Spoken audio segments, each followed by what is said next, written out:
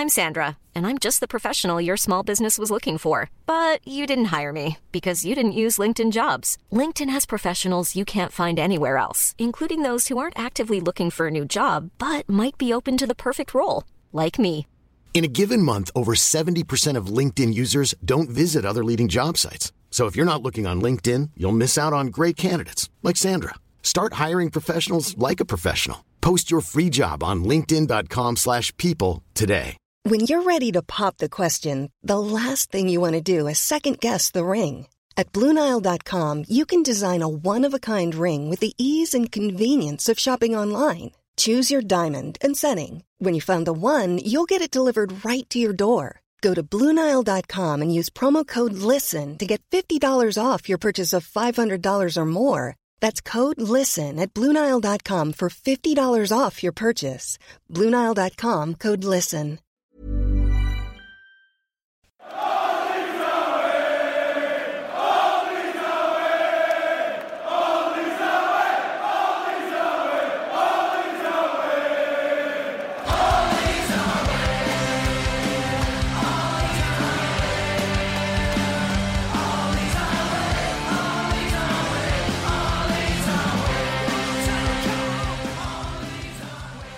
Hello and welcome to All Stats Aren't We, a podcast in which Leeds fans cast their combined eye over goings on at Elland Road, giving scrutiny to the underlying statistics and tactical footings at work at Leeds United.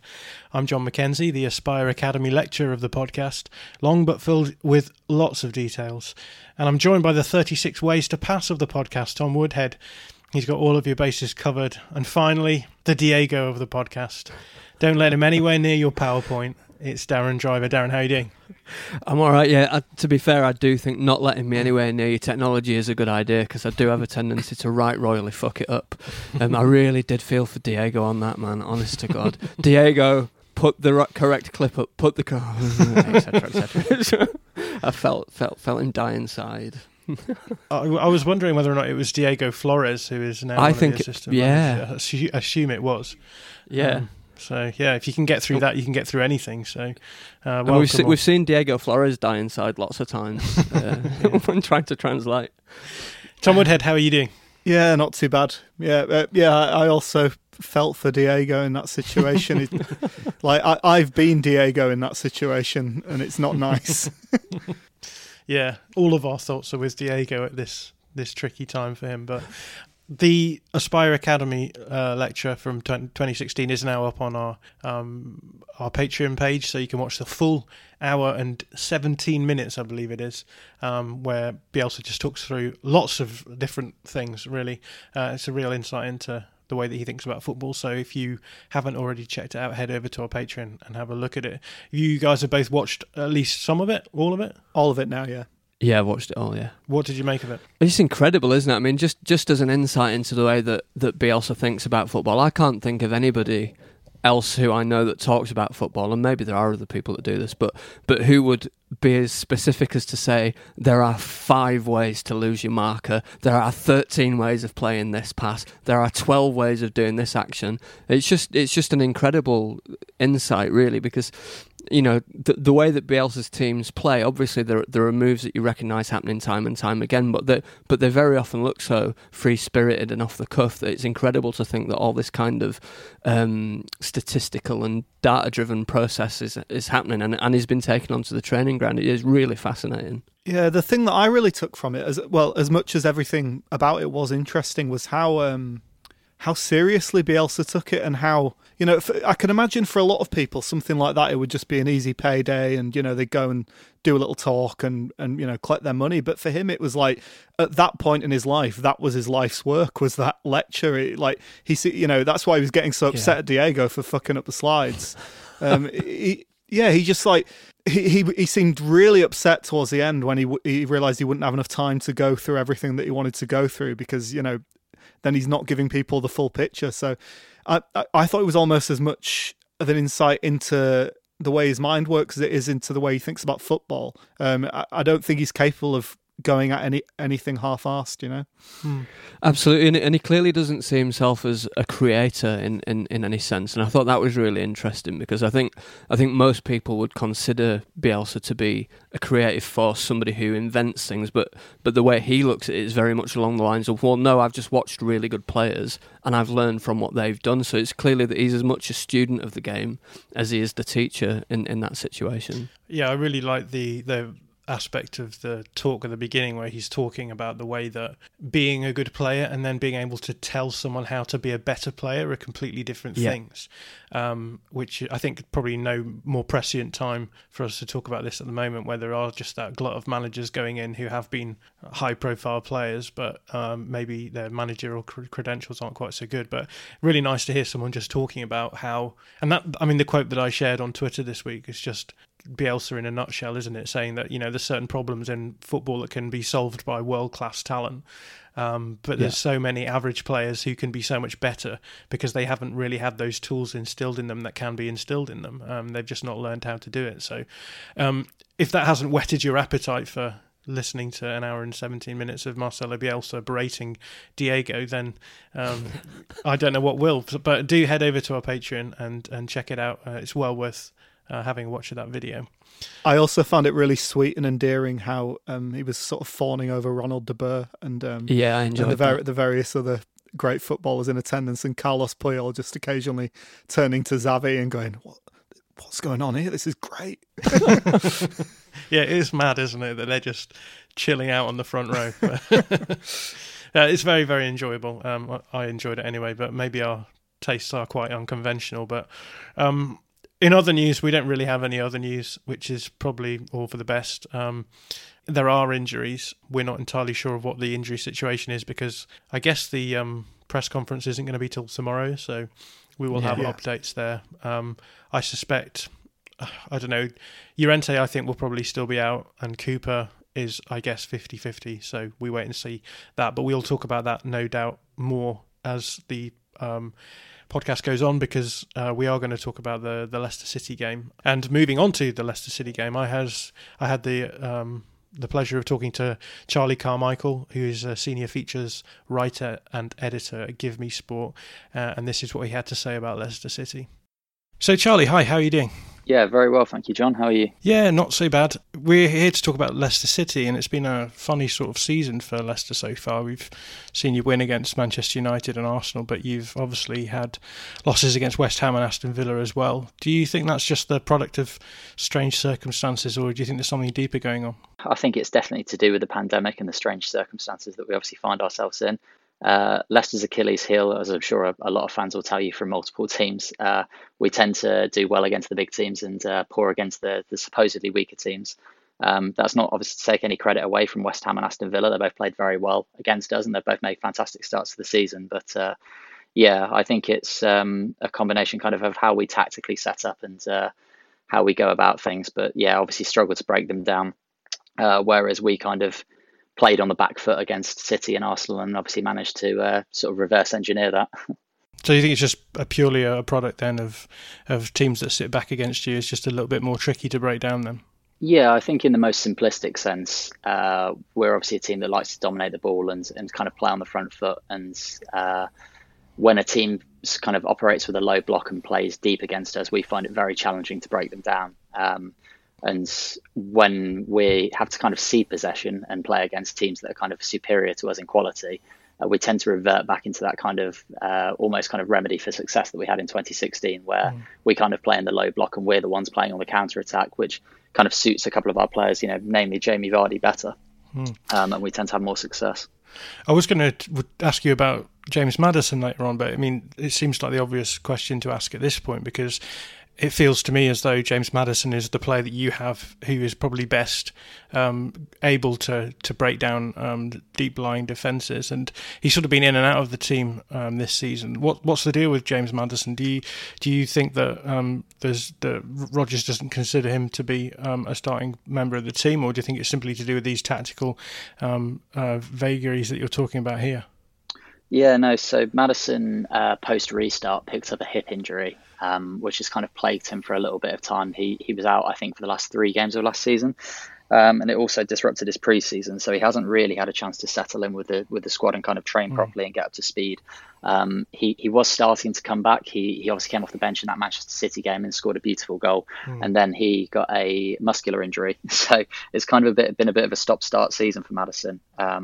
But again, he managed to play against Arsenal, and he seems to be back up to speed now. So it'll be interesting to see whether Rodgers rests him for the European game, and then obviously we plays the full 90 against Leeds. But he's definitely a crucial part of the plans moving forwards, and I think once fully fit, he'll definitely be bedded into the first team. And do you see him as that sort of more creative player who, if the system isn't working, will be able to sort of turn a chance out of nowhere? Yeah. For me, I mean, I hate the comparisons to Jack Grealish, because I just think they're such different players. When you look at, obviously, Grealish is brilliant at carrying the ball forwards. He's kind of that talismanic presence for Aston Villa. He's very good at taking people on one-on-one, whereas James Maddison's far more of a passer of the ball. You know, he likes to operate in small spaces, and he's very good at playing quick 1-2s and kind of getting round people. But he's not really someone that kind of drives with the ball and, you know, does a lot of step overs and goes round people for fun. So, yeah, I think he can definitely be that player for us. I think in the past couple of seasons, Rodgers has almost tried to play with kind of 2 free roaming number 8s, similar to obviously what you see Guardiola do with previously with David Silva and Kevin De Bruyne. But I guess I can talk about this a bit later on, but how we've kind of shifted away from that and kind of started to play Maddison more as a number 10, where he's more effective. Let's talk before that about the expectations for Leicester this season. How do you sort of pitching your expectations as the season's going on? Yeah, it's kind of a difficult one to place. I mean, it has been a difficult one to place since obviously winning the title, but I would imagine that most Leicester fans would be happy with a mid-table finish, providing that we either go deep into the Europa League or have a real crack at winning the FA Cup. If we were to kind of bomb out in the group stages and the opening rounds of that, I think fans would want us to be challenging for a top 6 position again. So I think it kind of varies depending on where your kind of prerogatives are. But I would imagine that a mid-table finish would be more than acceptable and welcomed if it led to sort of a cup run. I always find Leicester a really tricky team to sort of assess, given that the outlier season when they won the Premier League, and then it obviously massively accelerated the plans that they would have had in order to become a sort of solid Premier League side. Do you think it's been tough having expectations of higher finishes in recent seasons, do you think? I think it was certainly difficult for Claude Puel, who obviously had to come in kind of off the back of the Ranieri and the Shakespeare era. He kind of had the thankless task of obviously trying to stabilise the club after a couple of rollercoaster seasons, obviously nearly getting relegated and then winning the league, which he obviously managed to do. And he managed to change our style of play from kind of counter-attacking football to sort of more possession-based game. And he managed to bring through a few youth players, I guess the main one being Ben Chilwell. But the football was a bit stale at times. His personality was also a bit stale at times, and no one really ever took to him. And I think people wanted this kind of exciting attacking brand of football, which he didn't really deliver. But kind of since Brendan Rodgers has come in, he has kind of taken that into his stride. He's obviously used to that kind of pressure, having lived that for 3 seasons or 2.5 seasons at Celtic, where, you know, winning is kind of demanded every single week. And obviously it's not quite the same at Leicester City, but he seems to be taking that into his stride and really kind of enjoying the pressure as opposed to let it sort of overwhelm him. We're still close enough to the transfer window for this to be an interesting question. So how pleased were you for your business over the transfer window? Well, I mean, at the start of the window, I'd say I was very worried. Obviously, with the pandemic hitting, I think every club was a bit cautious about spending money at the start of the window, at least. And obviously, the King Power Group operates in duty free. So specifically for COVID, an absolute nightmare, really. Selling Ben Chilwell didn't seem to be too big a deal for most fans, I guess myself included. £50 million seemed to be a very reasonable, if not generous, fee for him. He was scapegoated quite a lot towards the end of last season, sort of subsequently coinciding with our downturn in form. A lot of fingers were pointed at Ben Chilwell. Obviously, it wasn't necessarily his fault, but I don't think many fans sort of shed a tear really to see him go, especially not for that price. But then, we brought in Timothy Castagne, who is a sort of right-footed right wing back to replace obviously our left back. So that kind of raised a few concerns. But Castagne has been brilliant really since he's come in. He's either played sort of with a back 3 and a wing back role, or he's played as the sort of right full back in a back 4. He's got bags of stamina, great attacking intent. He likes to put in a tackle as well, which is always nice to see. And yeah, just really gets forward at every opportunity. So James Justin's kind of been filling in at the left back role, and that's been fine. But I would imagine Castagna will kind of move over there as and when Ricardo's fully fit and ready to play again. In terms of the other two signings we've made, Cengiz Ünder, we haven't really seen enough of him yet. He's yet to start a full 90 minutes. I think that's mainly down to just sort of lack of match sharpness and fitness. He did come off the bench against Arsenal last time out and produced the assist for Jamie Vardy's goal, so that was nice to see. And he's another player, obviously talking about James Maddison earlier, that we're hoping can kind of have that creative key to unlock sort of low block defences. But I think the one that really excites me is Wesley Fofana. I was a bit sceptical about it. We were paying £35 million for a 19-year-old centre-back who'd played, I think, less than 10 professional games of football. So obviously a few eyebrows were being raised there, but if there's one thing I've come to sort of trust, it's Leicester's scouting and recruitment in recent years.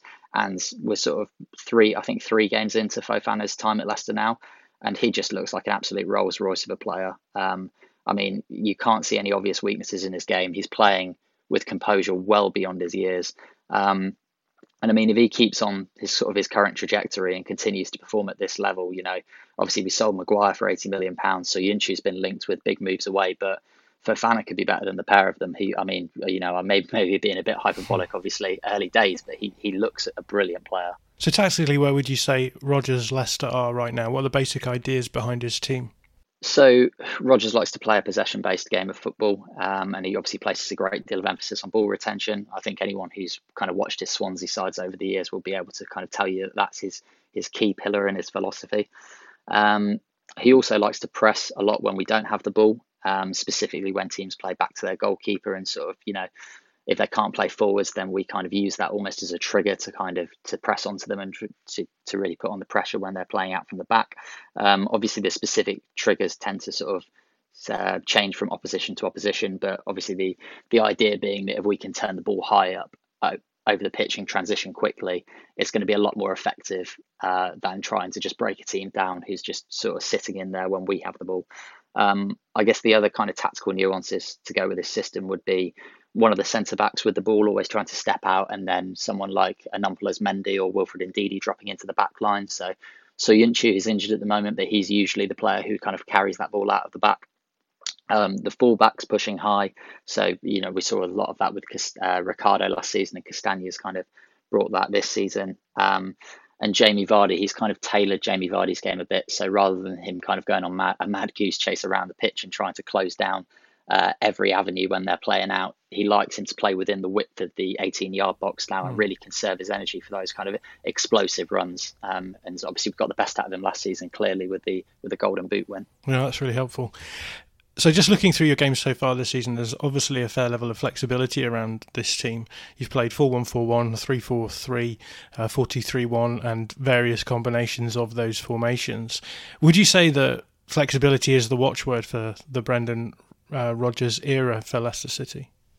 Yeah, I'd say that's a fair assessment. I think he's worked hard since he's come in to develop two distinct styles of play with Leicester. So you've got the kind of more conservative 3-4-3, which I've spoken about, which we obviously used against Manchester City and Arsenal away, where we kind of play this low block, and it's more akin to the counter-attacking Leicester of old, where we still look to play a bit as and when we do have the ball, but we're more happy to cede it to teams of superior quality and kind of try and catch them in transition.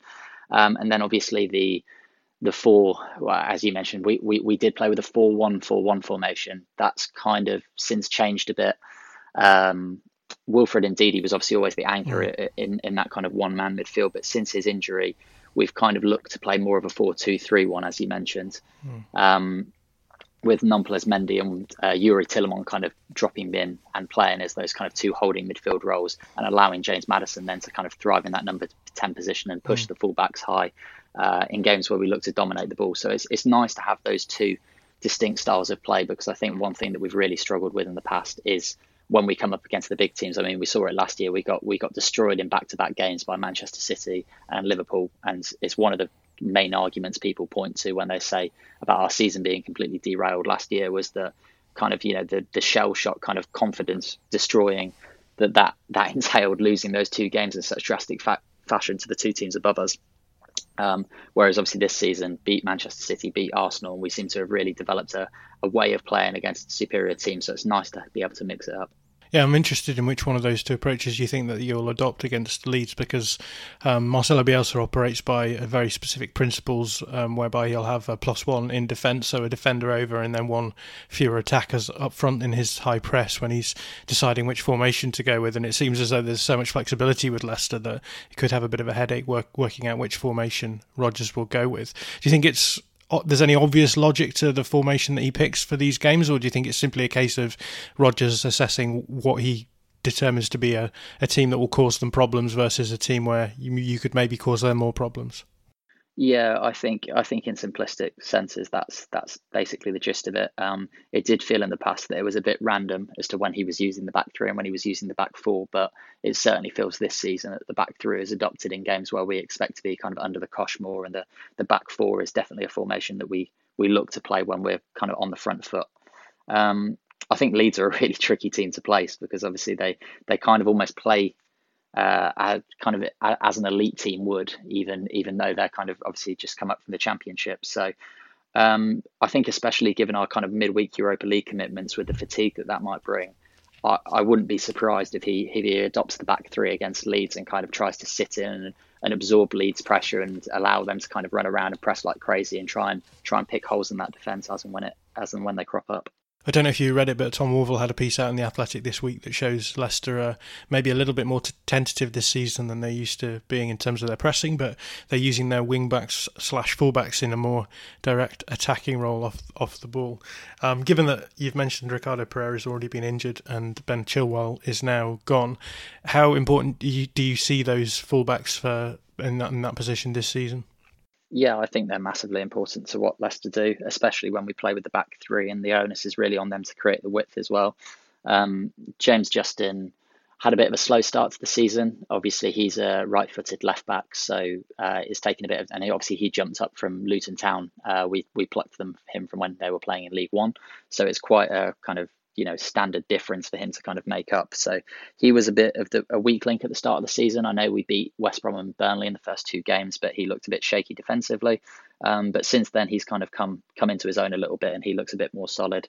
Castagna, who I've already spoken about, has been excellent on the right, and I expect him to kind of take Justin's place on the left as and when Ricardo is ready to come back. So I think a lot of Leicester fans are excited to see Castagna and Ricardo in the same team together and see what they're capable of. Jamie Vardy has dug you out of a few holes this season already. How much does Leicester playing well equate to Jamie Vardy playing well? I think he's probably our most integral player. Obviously, you look at the likes of Wilfred Ndidi, who again, a lot of people who kind of thought he was kind of irreplaceable to Leicester, but since he's gone, obviously Nampalys Mendy's really stepped up, and we sort of brought Tielemans back into that 4-2-3-1. Into the holding midfield role, so that's really helped shore that up. But with Jamie Vardy, no one really comes close to kind of matching his attacking output. None of our players hit double figures for goals last season other than Jamie Vardy. I think Perez got 8 and Barnes and Maddison both hit 6. So, and obviously Jamie Vardy scored 23 league goals and won the Golden Boot. So when he's out, no one can really replicate what he can do. Iheanacho is a very different type of player. He played in the Europa League game, our opening Europa League game, and he was almost utilised to kind of drop in and link play and let the likes of Harvey Barnes run in behind and play that kind of Vardy role. So yeah, it's definitely a case of when Vardy's on song, we're definitely a more attacking and more threatening team for sure. Yeah, we've just played Aston Villa, who obviously have Jack Grealish as their talismanic player, as you put it, and we did a fairly good job of keeping him quiet, and I think that resulted in Villa being kept quiet. How do you think that Leeds should target Vardy to try and stymie Leicester? I think the simplest way to stop Vardy is to just play a deep lying defence and deny him space in behind. We've seen a lot of teams do that. Sorry, West Ham did that, Aston Villa did that. Just sit deep and stop Jamie Vardy being able to make those runs in behind. I think another key point is to cut off his supply line so that he's very isolated up front. Both Youri Tielemans and Maddison are the two players who will, as soon as they get the ball, will put their head up and look for Jamie Vardy, look for that run off the shoulders. So if you can aggressively press and get out to Maddison and Tielemans quickly and stop them playing those passes and getting their heads up, as well as sort of stopping Vardy running in behind too often, I think they're they're the two pillars that are key to stopping him. It also feels as though you've been beset by injuries both this season and the end of last season, and I guess there's an argument to be made that you had a bad post-lockdown run because of a lack of squad depth as a result of injuries. I'm interested in how much of an issue you think that lack of squad depth could have on the team this season. I think it's a massive problem. Obviously, this season we've been without Wilfred Ndidi, we've been without Soyuncu, Ricardo, and both Maddison and Vardy. Obviously, the first three, Ndidi, Soyuncu, Ricardo, are all long-term absentees as well. Out for months on end. So that's quite literally 5 of our 6 best players. I'd say those 5 plus Johnny Evans are Leicester's best players. So I mean, if you can imagine, obviously I know Van Dijk and Alisson have had their troubles, but if you can imagine Liverpool playing without Alisson, Van Dijk, Jordan Henderson, Salah and Mane all at once, that's kind of what Leicester have been dealing with in these opening few game weeks. So it's a real credit to Rodgers that he's managed to steer us to 4th in the league at this point. But I think obviously now with the Europa League games kicking in, if we can't get the players fit and sort of everyone in contention on a regular basis, I do think it could lead to some big issues further down the line and a lot of fatigue and perhaps some even more injuries through having to play the same sort of 8 or 9 players every single game. You've mentioned the European schedule a couple of times already. You've got an away fixture against AEK on Thursday. Is that meaning that it's going to be advantage Leeds going into the game on Monday? Do you think that will have a significant effect on that result? I think that's definitely a big plus for Leeds. Obviously, Leeds' game is built on, as you know, sort of that high octane, high energy, kind of pressing and playing aggressively, playing quickly. And I think they'll be rubbing their hands together looking at Leicester's fixture list. I'd imagine at least 7 or 8 of the players who are going to be playing in Athens against AEK Athens will be playing at Ellen Road on Monday night. So I think, there's a chance of fatigue. There's a chance of perhaps minor sort of knocks and muscular injuries, and it's definitely the onus will be on Leeds to really get at Leicester from the off and see if they can test those tired legs. And how do you think that you're going to line up on Monday then?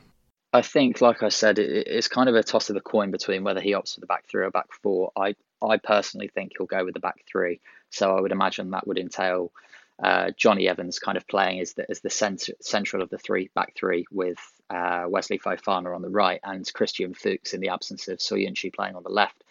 Tielemans and Nampalys Mendy will then make up the midfield, with the wing backs obviously being Castagna and Justin on the left.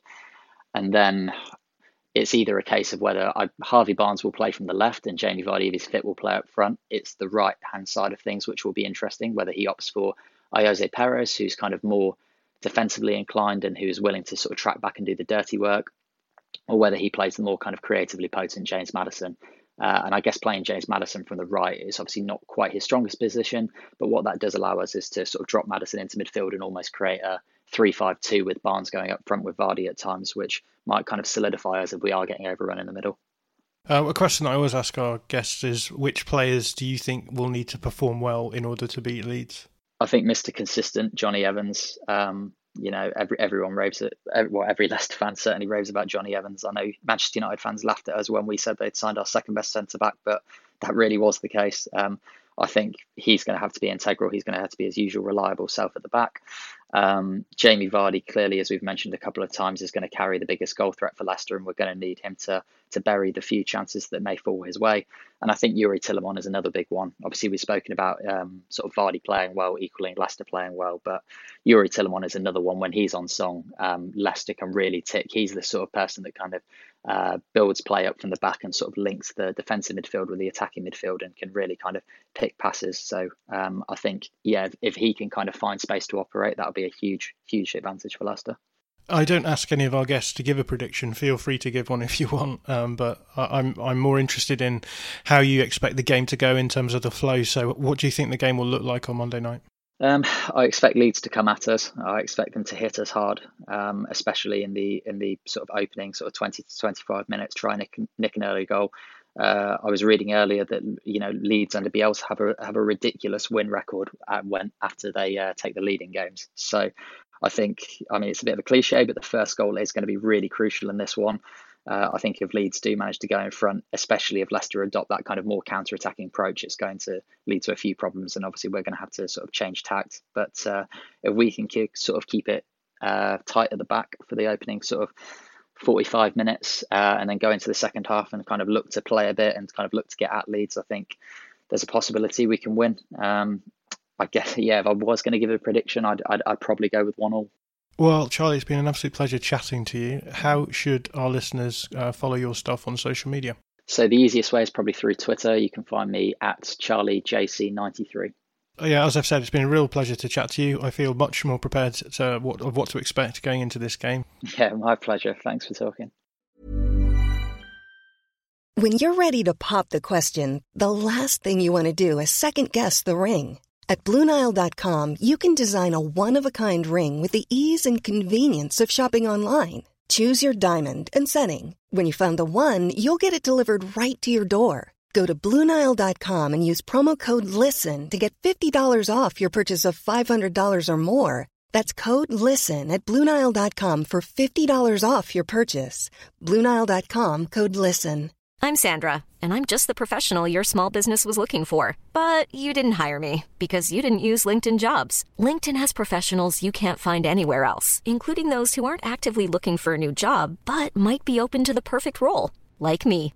In a given month, over 70% of LinkedIn users don't visit other leading job sites. So if you're not looking on LinkedIn, you'll miss out on great candidates like Sandra. Start hiring professionals like a professional. Post your free job on linkedin.com/people today.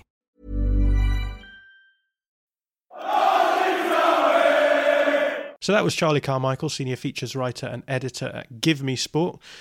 Guys, what did you make of that? Yeah, pretty fascinating, really.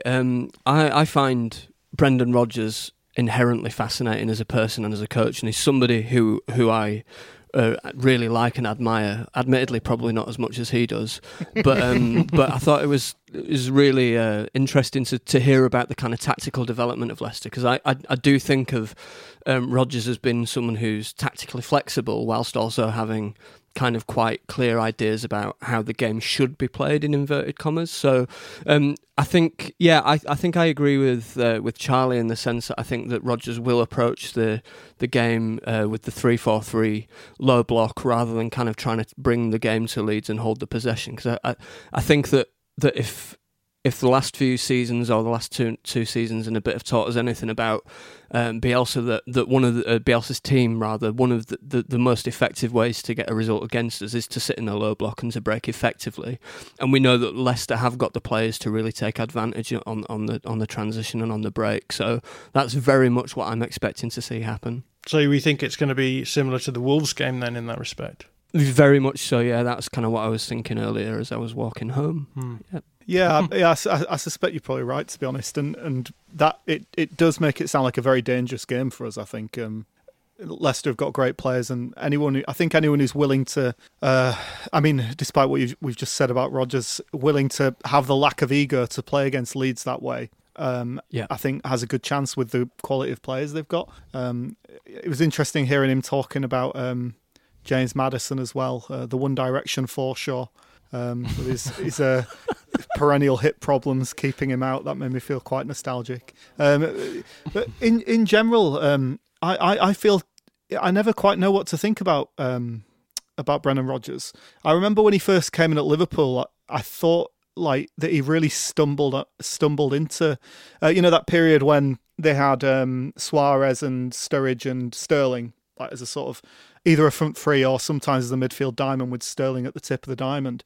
And they became very direct and attacking, which was, when he first came into Liverpool, he bought Joe Allen and wanted to play the same way he played at Swansea, like ultra high possession, and it was it felt like, he completely stumbled into that other way of playing for Liverpool. But then when you look at his career since then, he's shown that he is willing to be tactically flexible. So I almost feel like he's somehow the genuine article and a fraud at the same time. And I'm never quite sure 100% which it is. And he probably likes it that way. Yeah.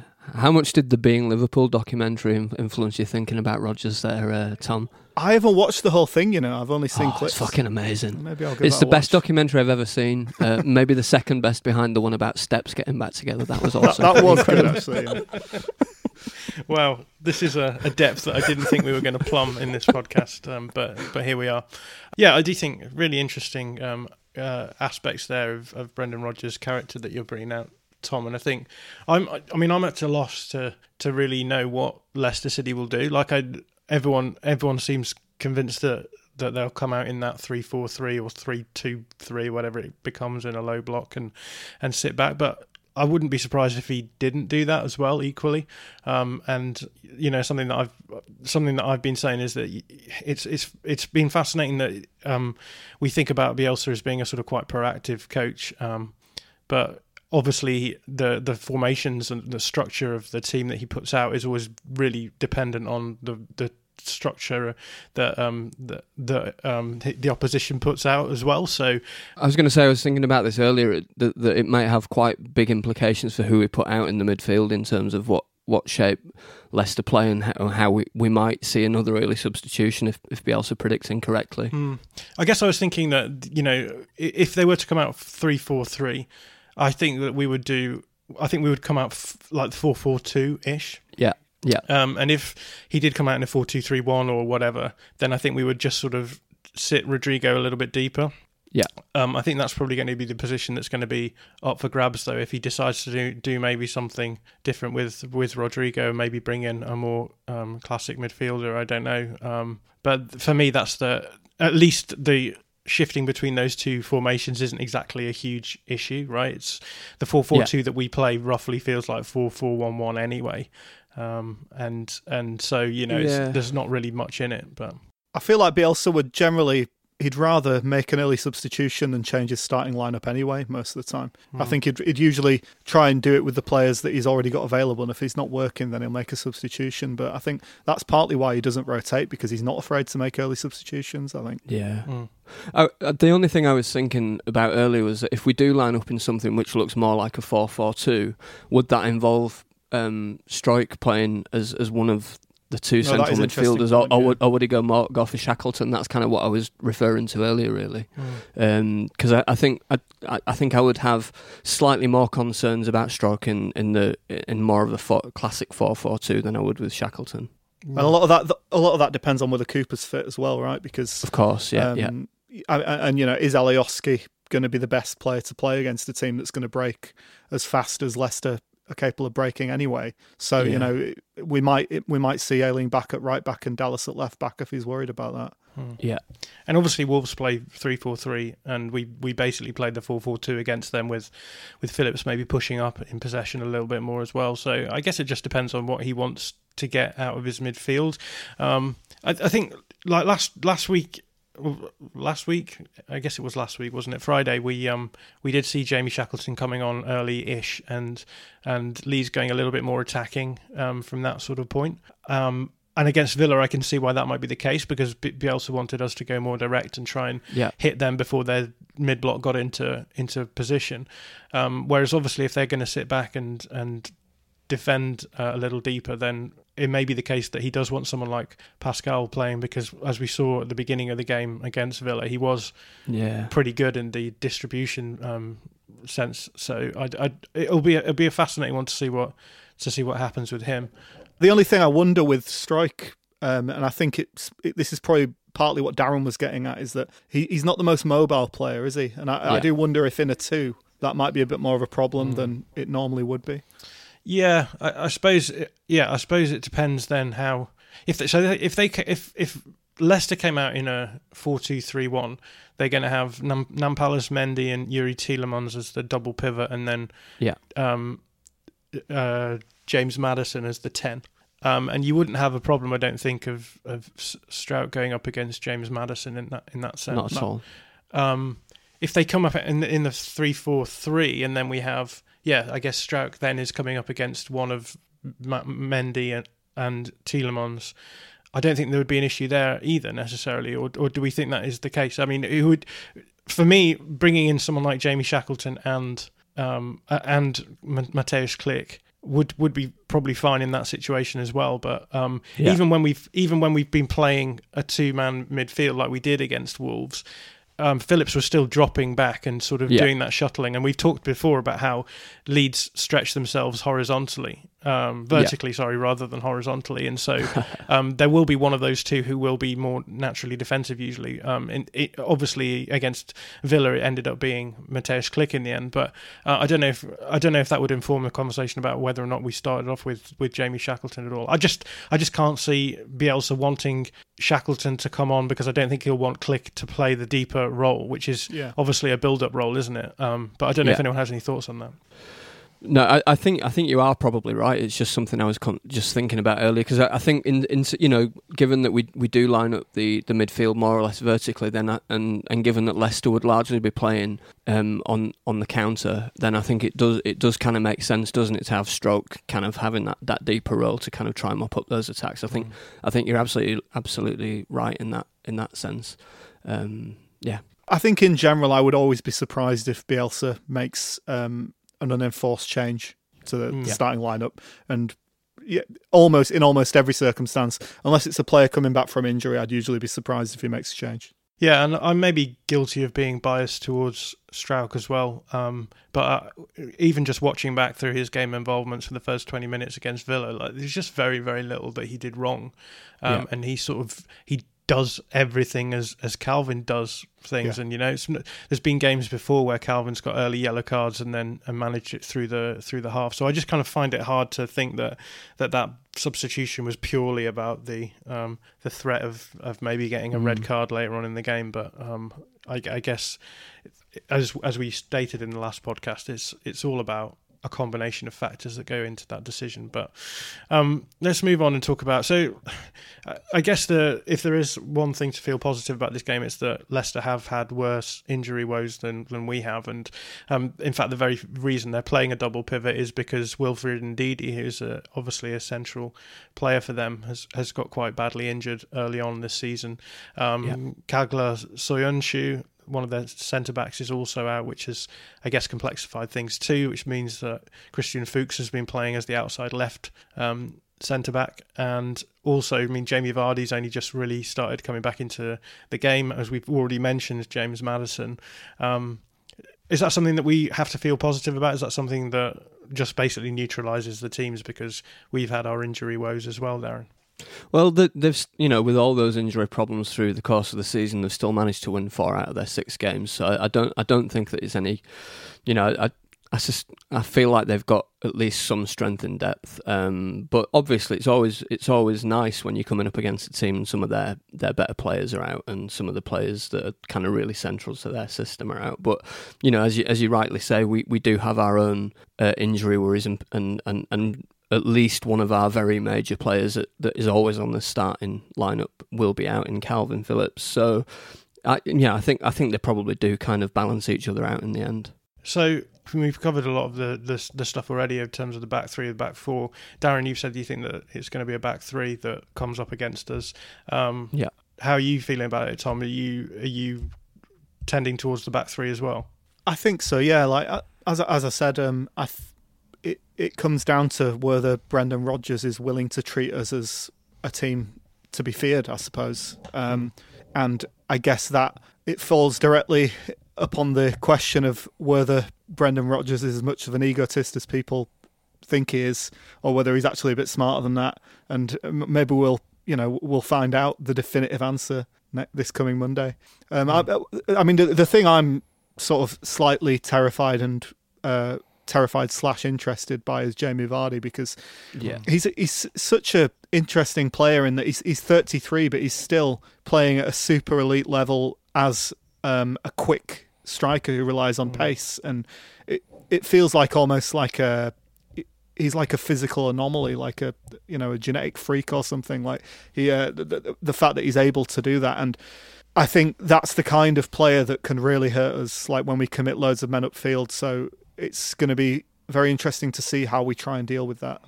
Yeah, the press is going to be ultra important, isn't it, in the turnover, and making sure that Leicester don't get the opportunity to kind of comfortably find that out ball to Vardy and put him in behind us. I think that's going to be the real key to whether we manage to get a result or not, is whether we're able to effectively do that. It's a big test for Robin Koch, I think, in that libero role, because he'll probably be the one that's having to if a ball does get played that's looking dangerous, he'll be the one who's having to try and sweep it up. So it's possibly his biggest test yet. Absolutely. I think what we know is that if Vardy does get in behind us, no one's catching him. So it's just kind of maybe Meslier will need to be alert and looking, for opportunities to sweep up and play that maybe a little bit higher. And Vardy is starting in the Europa League tonight, apparently.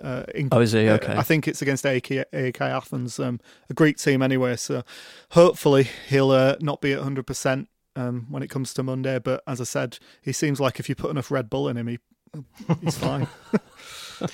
Yeah, like Jack Clark, the anti-Clark. So either way, whatever formation they do play, we will be playing a back four, I think. So the big question is, I mean, we've talked about maybe Jamie Shackleton for Pascal Struijk, but there is the opportunity or possibility that we could drop Struijk back into the central defence and push Ayling wide again. What are we thinking about the back four, Tom? How do you think it will line up? Do you think it'll just be the same as it was against Villa?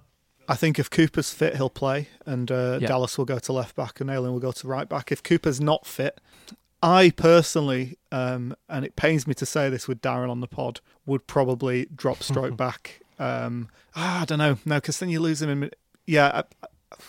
I'm torn on what I would do. Ayling at centre back in a 2 worries me more against Leicester than it would against most teams. I normally think it's fine, but against a team that's looking to break that quickly, I don't know. It's hard to say. I think all things being equal, i.e. say Cooper doesn't come back, I very much anticipate, and I think it's the correct decision to go with the same starting lineup that we started against Villa on balance. So I think, whilst I do sometimes have concerns about Ayling playing in a 2, I think it's also fair to say that he was pretty much the best player on the park against Villa, and we know that Pascal Struijk can do a great job in the central defensive midfield role, so I would very much anticipate that being the case again. Yeah, thinking about it properly, I think I'd be more concerned about Klich starting in the defensive midfield role than I would about Ayling starting at centre-back, so that probably makes up my mind. Yeah, I think I would agree with that as well. I'm just looking at the lineup because obviously Leicester are playing now. Jamie Vardy has started, as has James Maddison and Yuri Tielemans as well. So there's 3 of their big players playing tonight in Greece. So yeah, it could be the case that does actually have some kind of impact on Monday. Well, has he started Maddison in terms of outside position? left of a front 3? They're playing 3-4-3. Right. And he played there against Arsenal as well, didn't he? On the left. Yeah. Well, there we are. In terms of what we're going to look like outside of that then, let's talk about Lee's wider squad selection. Everything else staying the same? There's no chance that one of the wingers will change over, we don't think, is there, Darren? I don't think so. I think Costa and Harrison are still established. I think in all likelihood it's going to take an injury or a significant sequence of poor performances for either Costa or Harrison to drop out. I think they will start because they're so well inculcated in the roles. I think eventually when one of them gets injured, or Rafinha will come in and everyone will be very excited and then immediately decide that he's crap.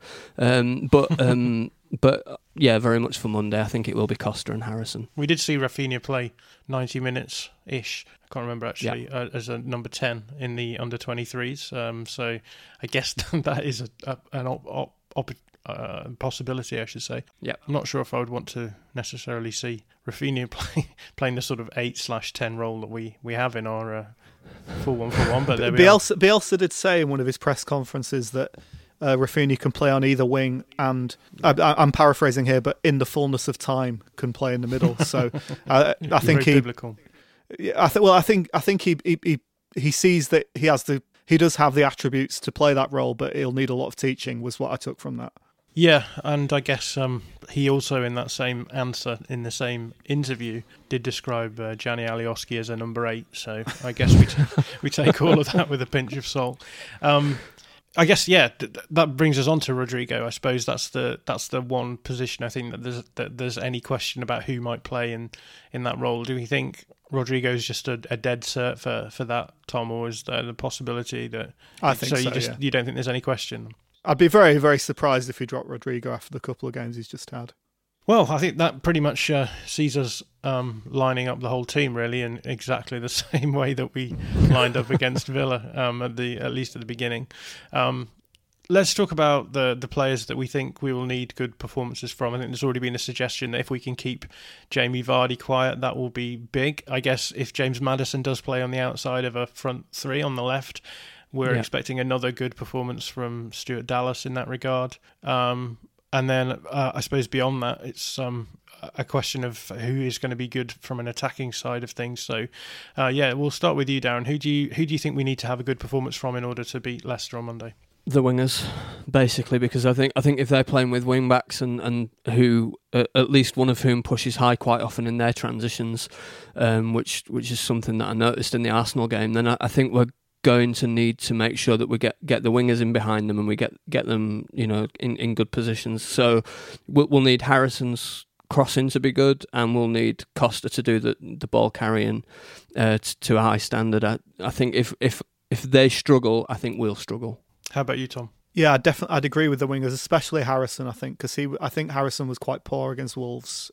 He's mostly been decent this season, but I think when a team of talented players puts a low block on Harrison, it doesn't play to his strengths at all because he's encouraged to dither, and obviously dithering is one of his biggest weaknesses. So. I think you're going to say it's one of his hobbies. And as a slight outside bet, I wonder if this is a game when we might see Pablo have a more of an impact from the bench than he has in previous games, or might be needed to have more of an impact from the bench if they are sitting in a low block and we need someone to come on and create that bit of magic. I wonder if this might be the time when Pablo Hernandez properly re-announces his arrival on the Premier League stage. Interesting what you're saying about the wingers, actually, because it's something that actually I've thought about recently. That we just anecdotally from doing All Stats Aren't We stuff. Whenever we ask for questions after games, you'll either get sort of like, oh, is this Jack Harrison was great in this game, or Costa was great in this game, and then alternatively the game after will be like, this is terrible from Costa, this is terrible from Harrison. Yeah. And I wonder how much of that just has to do with like Leeds or Bielsa, I suppose, targeting certain weaknesses in teams. So it feels like in some games, like against, just trying to think, who was it Sheffield United where Harrison had a huge amount of the ball. And maybe Man City as well. But then there's been other games where Costa's been really, really influential as well. And it hasn't felt as though they've both been quite so influential on the same level in their games. It feels as though we either go down one side or the other, and we sort of make a point of that.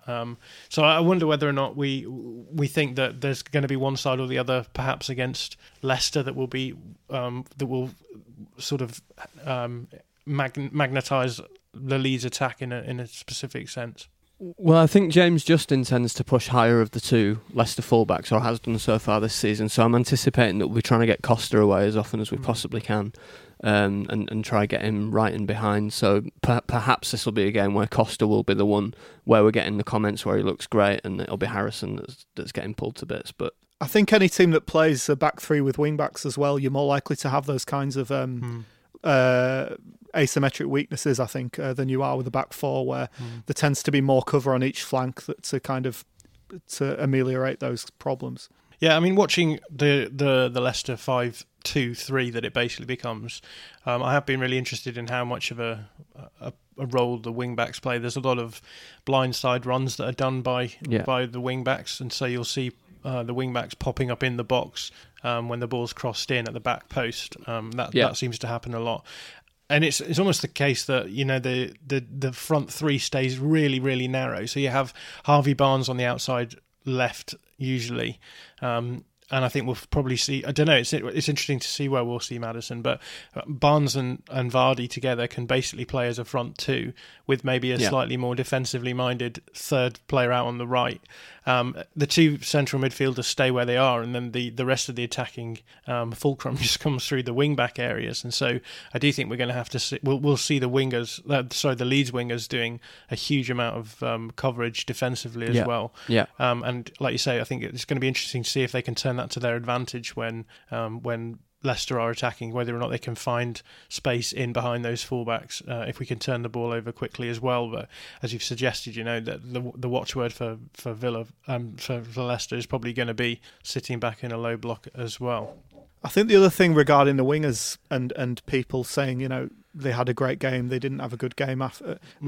It feels like dribbling and crossing are two enormously high variance actions on a football pitch, whereas a lot of our players built around short passes or even the kind of long raking balls that Calvin Phillips does. They're just much less likely to fail than any given dribble or cross. So the two players who are tasked with doing all that dribbling and crossing, they're always going to have a lot more ups and downs than the rest of the team, I think. Yeah, and also I think in terms of Costa against Villa, a lot of people were saying, I didn't feel like he had that good a game, but he still was one of the players who was progressing the ball down the pitch more than anyone else. Absolutely. Just comparative to Harrison, he was just not getting the ball as much, and he was also tasked with covering Jack Grealish and Matty Targett as well. So it's one of those ones where you've got to, and I always try and say this on here, but you've always got to take everything into context. You've got to try and think why the arguments that you might want to make might not be as convincing as you think that they will be on the face of it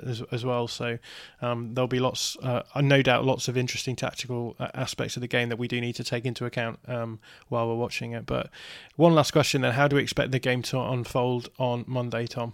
I think it'll be similar to the Wolves game. That's not to say that it will have the same outcome, but I wouldn't. The first half will probably look quite similar, and if we get a goal, then I think we're in great shape and we could go on to get a few more. But if Leicester get the first goal, it'll be difficult for us. I'm concerned about this one. I think Leicester have got the tools to really hurt us on the transition. So I'm obviously hopeful, but I do worry about Vardy getting in behind, and I do worry about Maddison's passing and his ability to find those Vardy runs. So yeah, we'll see. We will indeed see. There you have it. There's the All Stats on we take on the game against Leicester City on Monday evening. Just a few points of housekeeping. Keep an eye out on our Twitter feed. The tactics thread will be up at some point tomorrow, I think. It's not currently been written, so we'll play that one by ear, but we'll be covering a lot of the topics that we've talked about tonight, so keep an eye out for that. If you like what we put out and want to get more of it, we do have a Patreon channel with bonus material on that you can go and find. We have bonus podcasts on there, video material and some written stuff as well. If you want to check out what we do, go over to patreon.com/allstartsaren'twe and have a look around. 3 people who have done that this week are Mike Turetsky, Chris Shaw and Chris Kirk, so thank you guys for joining the revolution. Don't know where that one came from. But anyway, we'll be back on Tuesday with a review episode from the Leicester City game. But other than that, all that there is for me to do is to say thank you, Darren. Cheers, I'm going to go watch the Being Liverpool documentary again now. And thank you, Tom. Thanks, I'm going to go watch the Steps one. And we'll see you back on Tuesday.